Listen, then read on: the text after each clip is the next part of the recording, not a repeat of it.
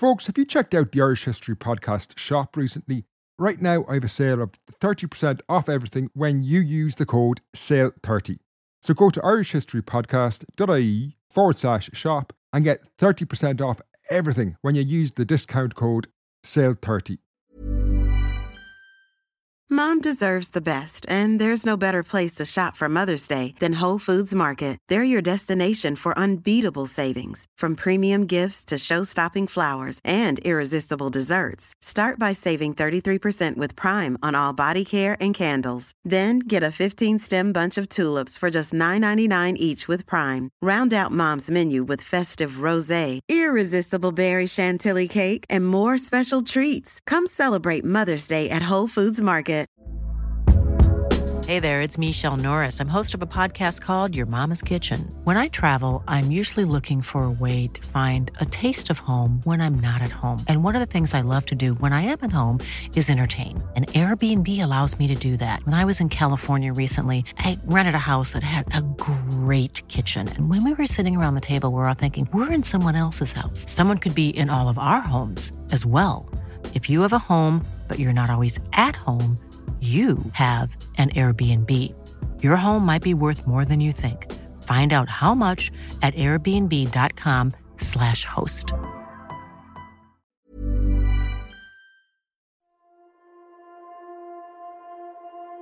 Castlecomer, my hometown, is a pretty unusual place. Today, it's really picturesque. It's got a growing tourist industry. The old landlord's private woodland has been turned into the Castlecomer Discovery Park. But these are only recent developments. Until the later 20th century, it was one of Ireland's few mining towns. Generation after generation of families from Castlecomer and the surrounding region worked in dangerous conditions, which led to a volatile history in the region.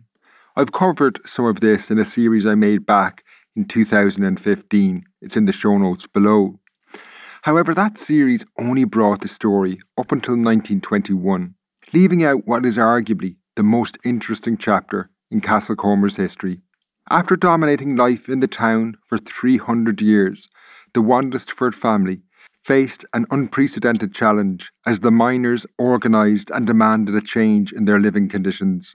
This movement was led by a man who was revered by many in Castlecomer even when I was growing up in the 1980s and 90s.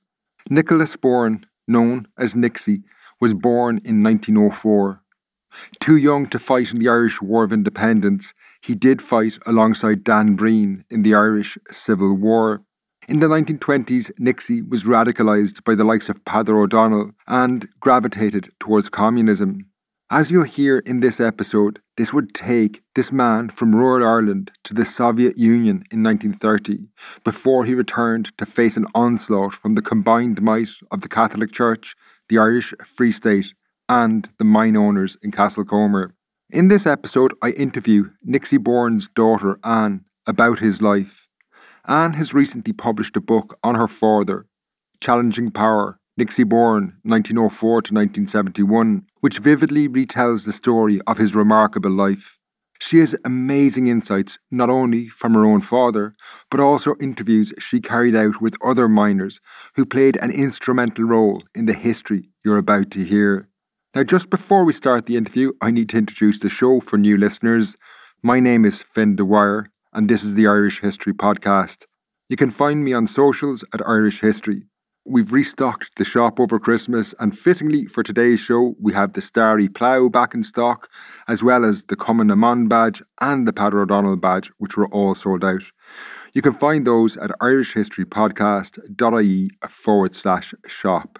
Now, finally, I want to thank Anne for her time. You can get her book, Challenging Power, Nixie Bourne, 1904 to 1971, at Geography Publications. I have an exact link to that in the show notes as well. Sound was by Jason Looney. To start our chat though, I asked Anne, could you tell me about the conditions of mining in Castlecomer, because that's really the foundation of the story we're about to hear. The conditions were unbelievable.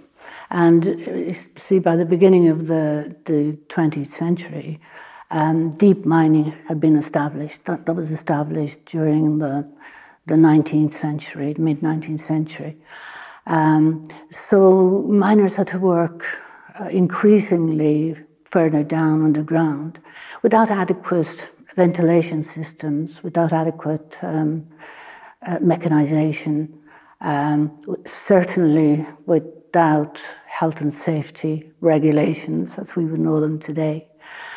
So the conditions, I looked at some of the records of accidents, and it was just amazing how frequent accidents were. They were part and parcel of the everyday life of a miner.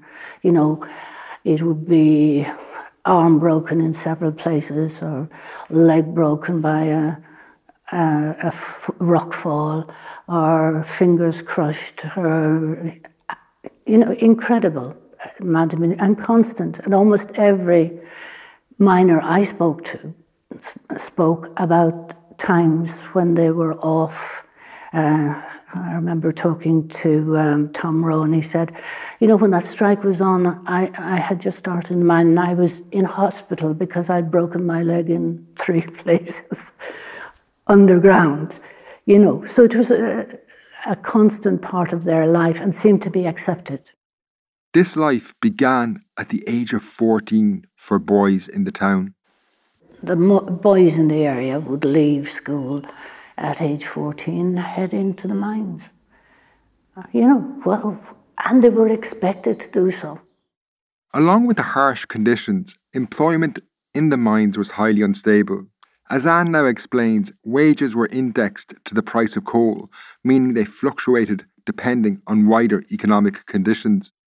Also, interestingly enough, their wages were linked to what they call a sliding scale that depended on the market price of coal. So if the coal prices were high, then their wages might be increased by a certain amount, depending on how much the price of coal had risen. And their wages would decrease as well when the price of coal was lower. To make matters worse, the mine owners, the Wandesford family, didn't pay them for some of the coal they mined, even though they were able to sell it. Then they weren't paid for certain categories of coal. So a lot of coal that went through, they had meshes that they filtered the coal through.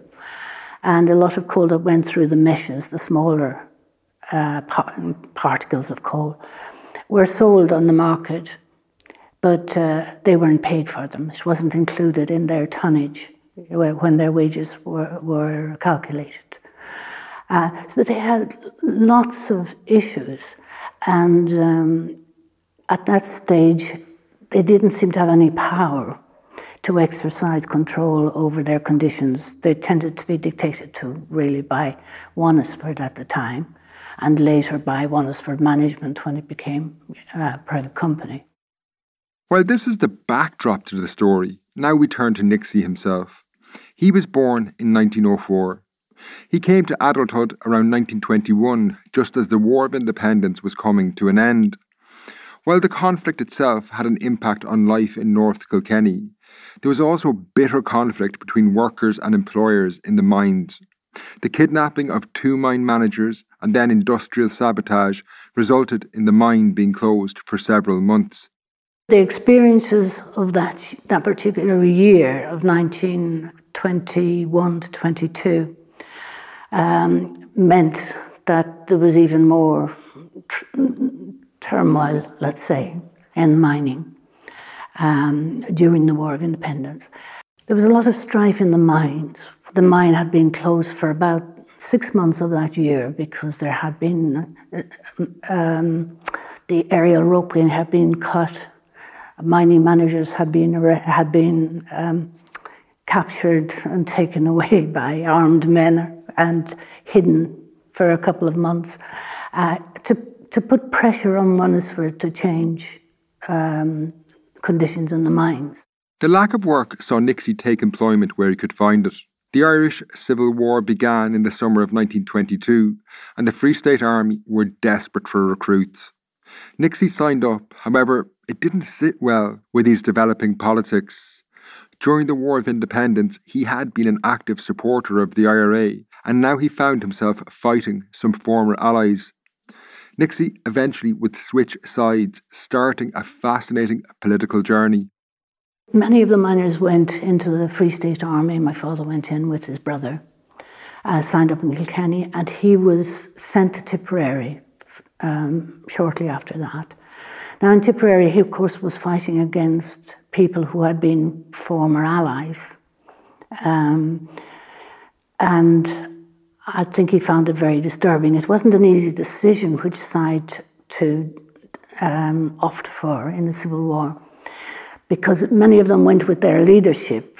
Within the IRA companies, for example, if there were very strong leaders and they had a very defined position in relation to the treaty, sometimes they just went along with them. But they had a lot in common, the people they were fighting against, especially you had the early days. There was a lot of reluctance to kill the opposition. So he was fighting against people who would have been natural allies in the past. He didn't like, I think, the position that the government took in relation to the Republicans as they became known. And in that, if people defected, they could be shot, for example. They could be condemned to death. If they were found with arms, they could be condemned to death. It was a very radical stance of the Free State government to adopt those policies. And that led to many people moving across to the Republican side from the Free State Army. And my father walked out of his barracks in Carrick in December of 1922, and he joined Dan Breen's men. So he was then a guerrilla fighter, I guess, on Dan Breen's side in the Civil War. After he was seriously wounded in the Civil War, he was taken to hospital. However, in the same ward where he was recuperating, there were several Free State soldiers. If recognised, Nixie would have been sentenced to death given he had switched sides in the conflict. To evade recognition, he took on an assumed identity, calling himself James Ryan. And he had a backstory, in which he had fallen off a hayrick and he'd cut himself on the side, and that explained the injury to his leg. And of course, unfortunately for him, the Bishop of Limerick visited, and he tried to pretend he was asleep, but the bishop insisted that he wanted to say hello to all of the men, sympathise with their injuries, etc. So he began asking him where he was from, and he was fine initially, but then he wanted to know what bishop had confirmed him. And he had no idea, of course, what bishop confirmed him, so he stuttered a bit and stumbled, and the matron that was accompanying the bishop said, he hit his head when he fell, so he's a bit confused. And the bishop accepted that fine and blessed him and went on his way. But of course, the three Free State soldiers knew he wasn't a bit confused. So they let it be known that he would be picked up shortly. So then it was on to get him out of there and away as quickly as possible. And Cumann na Món got on the job. Then the matron obviously was in Cumann na Món and knew his real story. So they got him to, he went to the chapel. They told him to go to the chapel. He had to get dressed in a toilet, and he said how difficult it was to try and dress himself after being immobile for so long, and to try and then walk naturally. And he was told to sit behind somebody who would then get up and walk out, and he was to follow that person, which he did, and she led him to a station, and he got on the train to Limerick Junction. And I think it was there that Dan Breen and Ginny Lacey took him off the train and got him to they were very flamboyant in their arrests and they got him to a safe house, and he recovered, then came back on to continue fighting. During the Civil War, Nixie fought alongside Dan Breen. Now, Breen, as you might know from the War of Independence series, is an almost legendary figure, although Nixie was disturbed by his cavalier attitude to violence and grew to dislike the IRA commander. Even my memory, of him speaking about Dan Breen was never very positive. He seemed to be one that they feared and admired in equal measure, if you know what I mean. And he does tell some stories that were very unflattering about Dan Breen, and one of them was shooting a Free State soldier in the middle of an act of contrition while he was kneeling on the ground, and that disturbed him. There was another one that he said he was very lucky to escape with his life because there was a widow's son was being accused of having betrayed them and being the cause of an ambush. And the widow was pleading for the son's life, and my father put the case to Dan Breen that he didn't think that he was responsible for so he didn't kill him on the spot. He said they look into it further, but if he was wrong, that he would shoot my father instead. So he said God was on his side, and they discovered that it was somebody totally different that had betrayed. The Civil War came to an end in the summer of 1923 with defeat for Nixie and the Republican forces. He would spend the following year on the run, only openly returning to Castlecomer in the mid-1920s, but life wasn't easy. Then he came back to mining, and of course he discovered that he had a difficulty getting a job. He got one in Skahana, and that's where he first began to take strike action. You know, he encouraged people to go out because of some issue in the mines, and he was sacked because he was attempting to get them to organise to defend whatever it was. And all the men went out to support him, and they reinstated him. Now, that was one of the first concessions one would have given. So they seem to have seen him very quickly as a leader, and he seemed to be quite tenacious and courageous in the line he took. And I think he probably was a good arguer of positions, and they had confidence in him. So that was the beginning of his leadership role. This began a new chapter in his life, but the Irish Civil War had psychologically scarred Nixie Bourne. His experiences shaped his worldview for the rest of his life. While he would adopt an extremely militant approach in the mines in terms of organising the workers, he never advocated of violent tactics. He would have had very rough experiences, I think, in reality, that would have, I would say, traumatised him to some extent.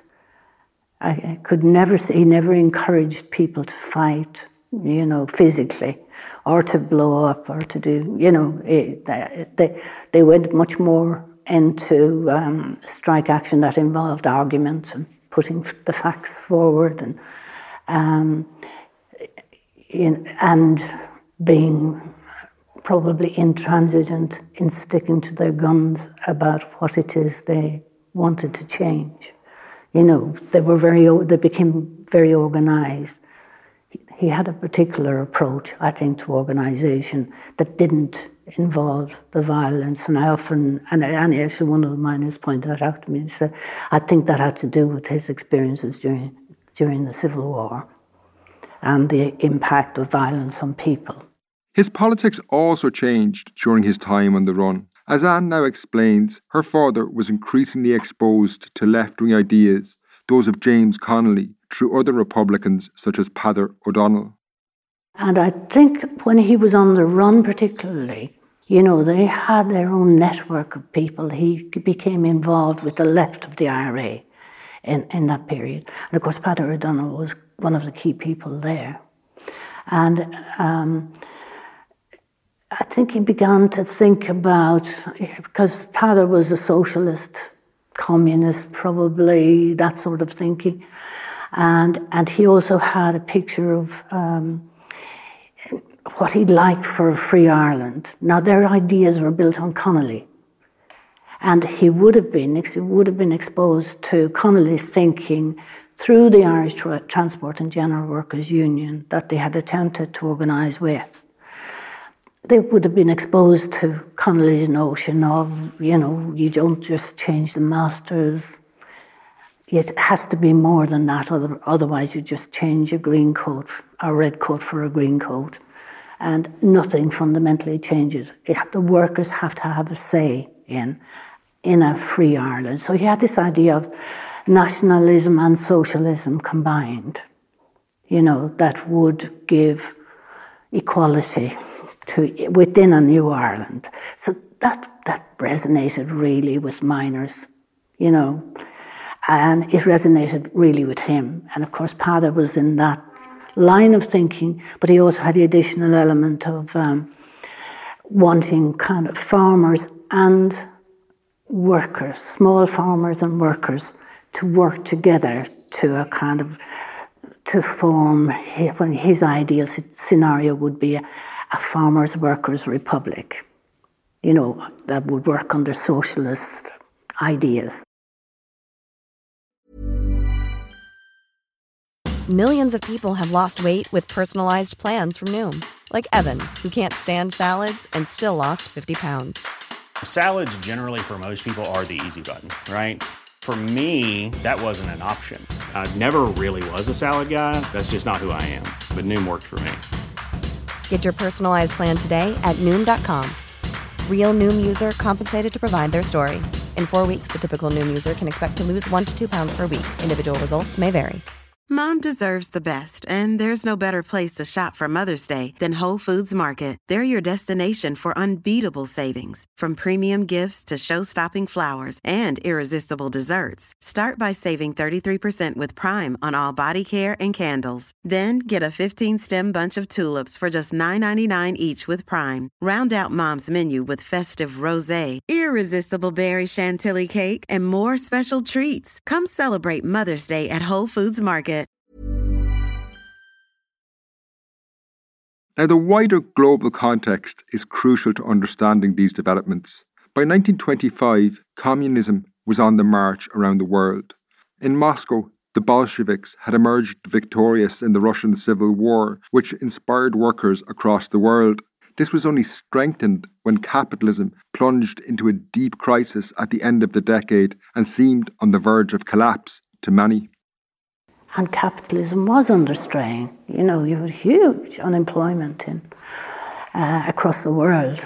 And it looked like the capital system was creaking, it was breaking. And of course, there was optimism on the Russian side that this was a good sign, that there was going to be scope for a different kind of society in the future.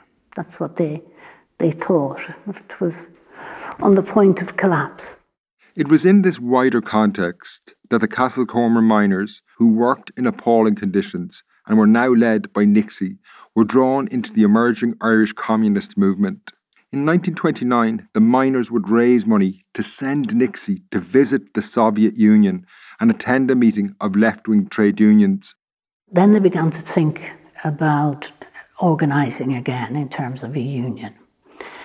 And they obviously had connections with revolutionary workers' groups that were being set up in Dublin. And there was a major conference, what's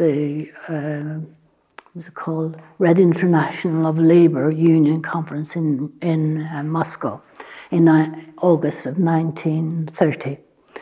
And they were inviting leaders from around the world to go to this conference, during which they would be able to discuss communist ideas and they would be able to see what was happening in Russia. And then the miners wanted to send him. And they raised enough money to send him to Russia. And he applied for a passport. Of course, that was refused. And it was very interesting because I was able to access some of the documentation, the background documentation of this, and the discussion between the Minister for Foreign Affairs and the Minister of Justice about whether they should issue him a passport. And anyway, they decided no, they wouldn't give him a passport. So he was meant to go with a group of other people who were friends of the Soviet Russia, they were called. But because he couldn't get a passport, he couldn't go with them.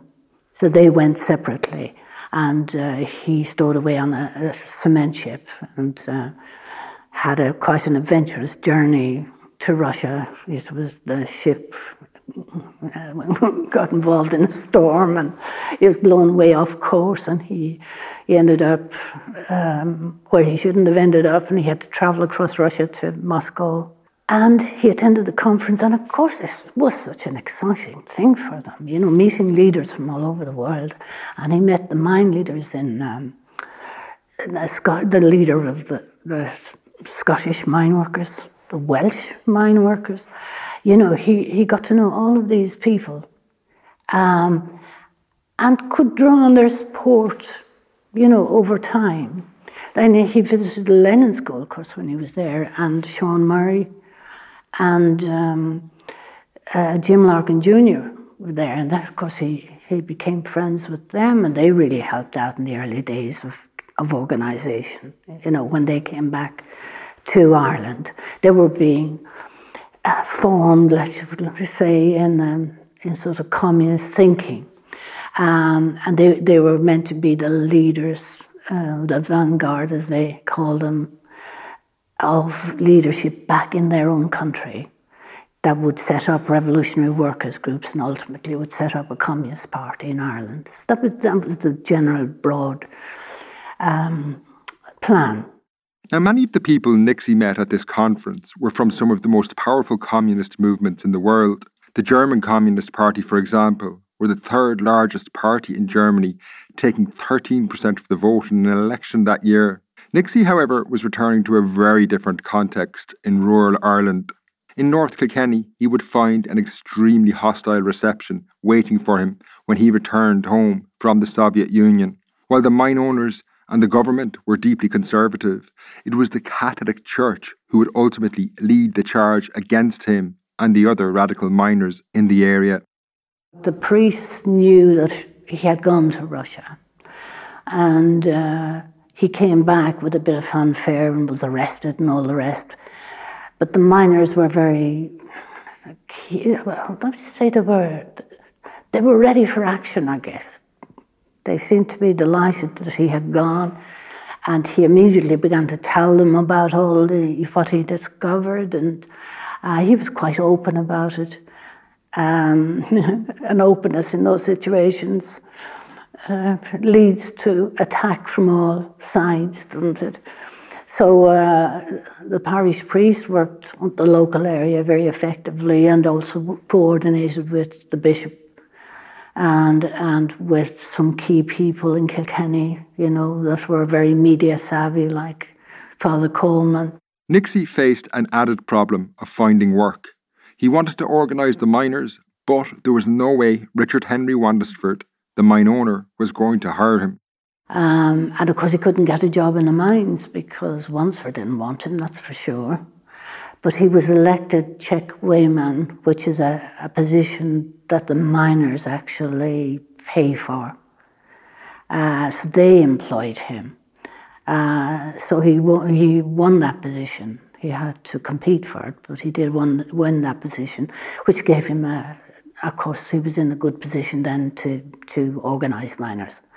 And they started to set up the union and get advice, and they had a constitution from the Scottish Mine Workers Union that Willie Allen had given Nixie in Russia. So, you know, he talks about how radical they were, but he said they felt very strongly. They were very, you know, all these radical ideas appealed to them because they felt that nothing else shifted conditions, or seemed able to shift conditions in the neighbourhood, because when he came back, nothing had changed. A new Ireland, nothing had changed. The Free State government was as repressive as, the British had been. No change. Monaster's still dominated the local area. It was an interesting situation. Here was this group of, they were regarded as ignorant miners, challenging the power that be, at every level. And of course the state came in and they harassed them by searching the houses and, all of that, and keeping a very close eye on them. And of course, religion was so important in Ireland. It was so important. They lived by the dictates of the church, and of course, they had the church took a very strong line through. I suppose the popes had disgusted Leo XIII and also Pius XI, and you had Quadragesimo Anno that kind of came out with the key statement: you couldn't be a communist and a Catholic at the same time, and of course that the bishop used very effectively against them. Now, this issue of religion would prove very difficult for the miners. Indeed, many activists across the left in Ireland in the 1930s struggled to find a way to reconcile communist beliefs with their deeply held Catholic faith. In the Castlecomer region, some of the miners had to cycle to churches some distance away from their homes, and in some cases, they were also refused the sacraments, which was deeply troubling to them. They used to cycle further afield to Mass on Sunday because they weren't welcome in their own church. Paddy Carl was one of the key foundation members of the committee, the early first committee. His son told me that he went to confession to the parish priest and he refused to give him absolution because he was involved in this movement, this union. You imagine, which is a very radical thing, isn't it? Sort of, even from a church teaching perspective, is quite a thing. So they were hitting on, and of course this affected radically their families. Can you imagine the families, especially the more religious ones, who maybe didn't engage with the social side of things, social teaching, or human rights side of things, which in a sense the pontiffs, the popes did. A lot of them, they admitted that capitalism got it very wrong in many ways, but they felt that the church had the answers.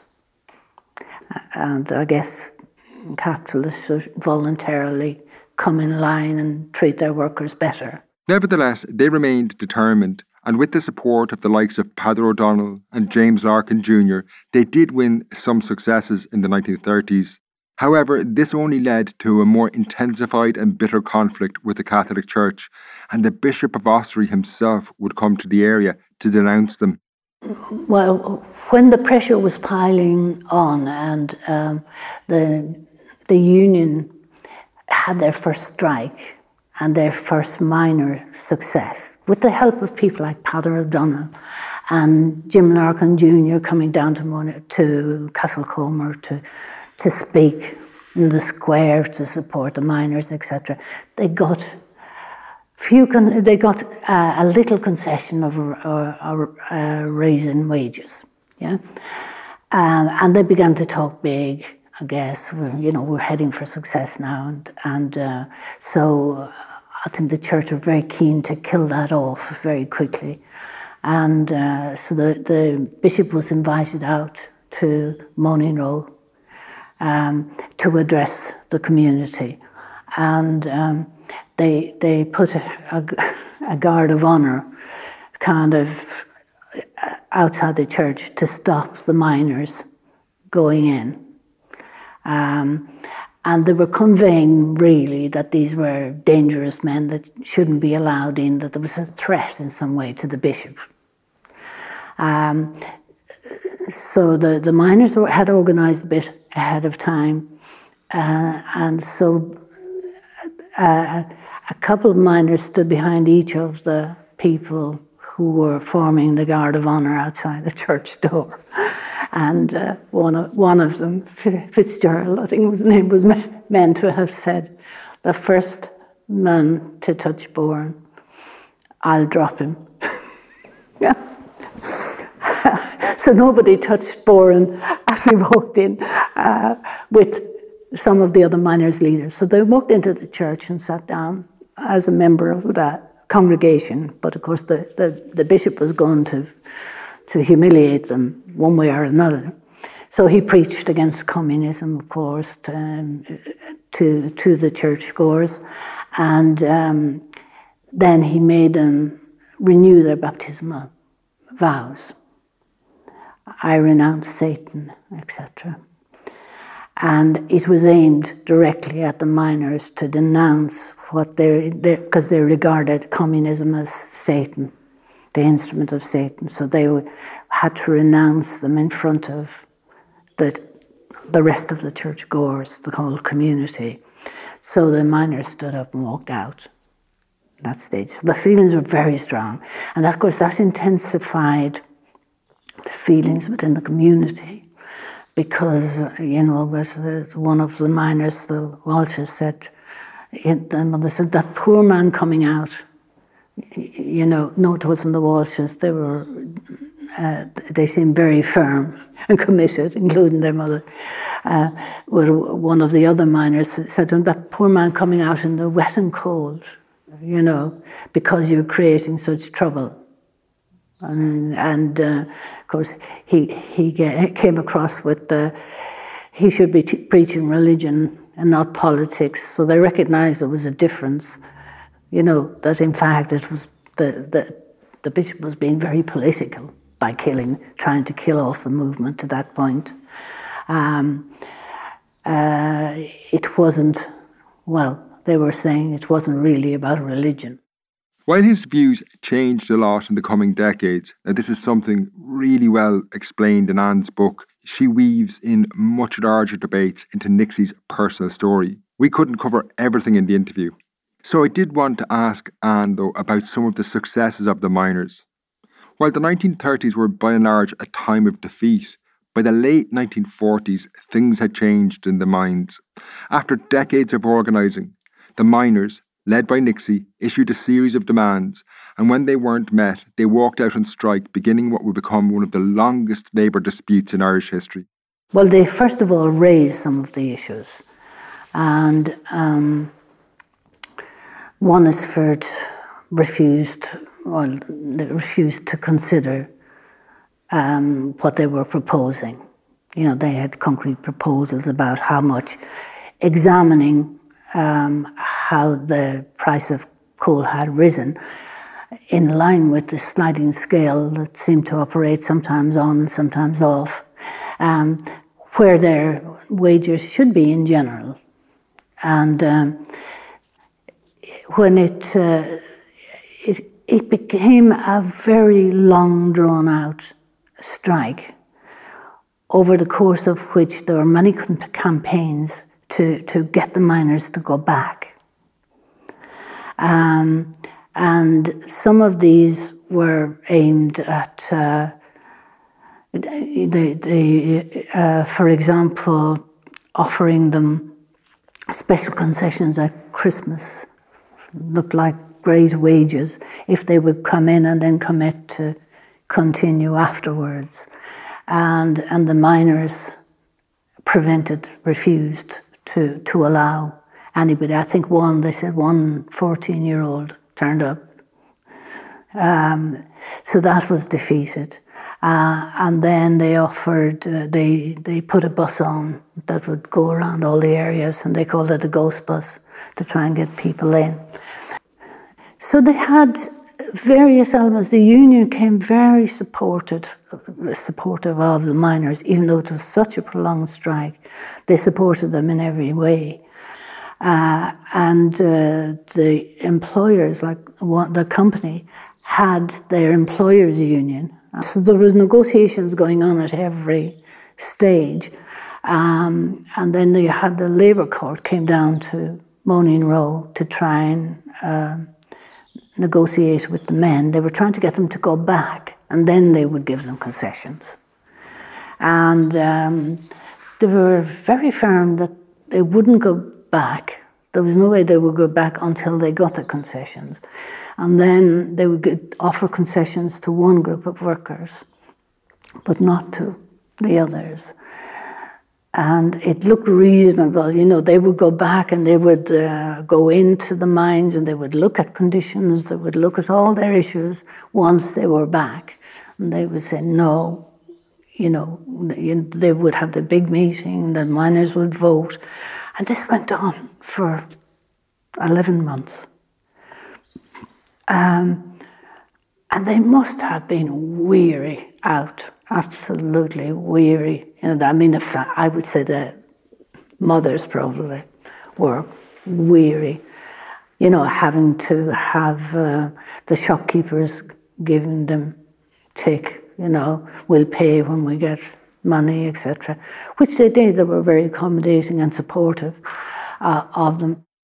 The miners would eventually win most of their demands, and by the 1950s, they worked in conditions that would have been unrecognisable to their fathers.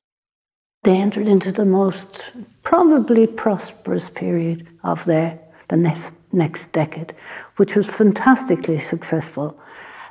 They felt they were vindicated, probably for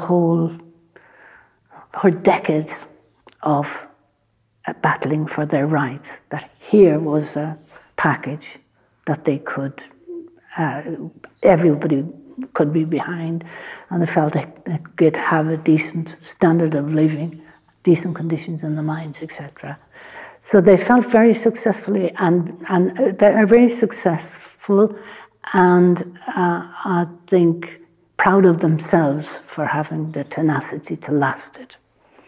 And that was probably one of the key features of my father, but he wouldn't have been able to do it without the support of the people around. They were really fantastic. I mean, I would have to say I was so impressed by them. You know, the fact that any of those committee could stand up and put the clear, true picture of the background information that clarified what their claims were based on. And when looked at officially, then it couldn't be denied, you know, in a sense.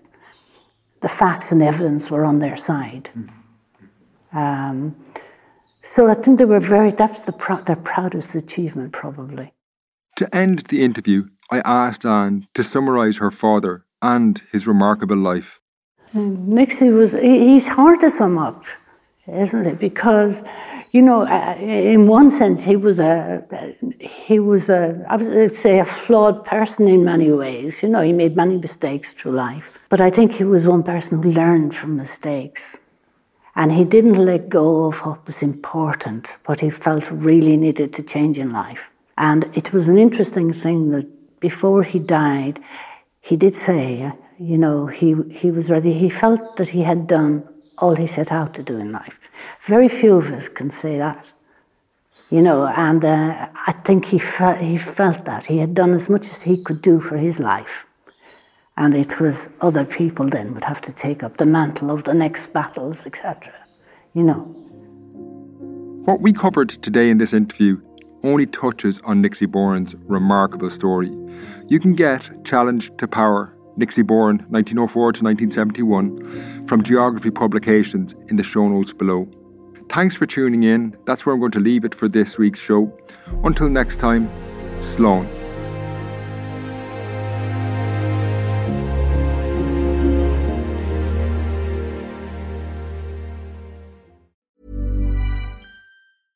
Mom deserves the best, and there's no better place to shop for Mother's Day than Whole Foods Market. They're your destination for unbeatable savings, from premium gifts to show-stopping flowers and irresistible desserts. Start by saving 33% with Prime on all body care and candles. Then get a 15-stem bunch of tulips for just $9.99 each with Prime. Round out Mom's menu with festive rosé, irresistible berry chantilly cake, and more special treats. Come celebrate Mother's Day at Whole Foods Market.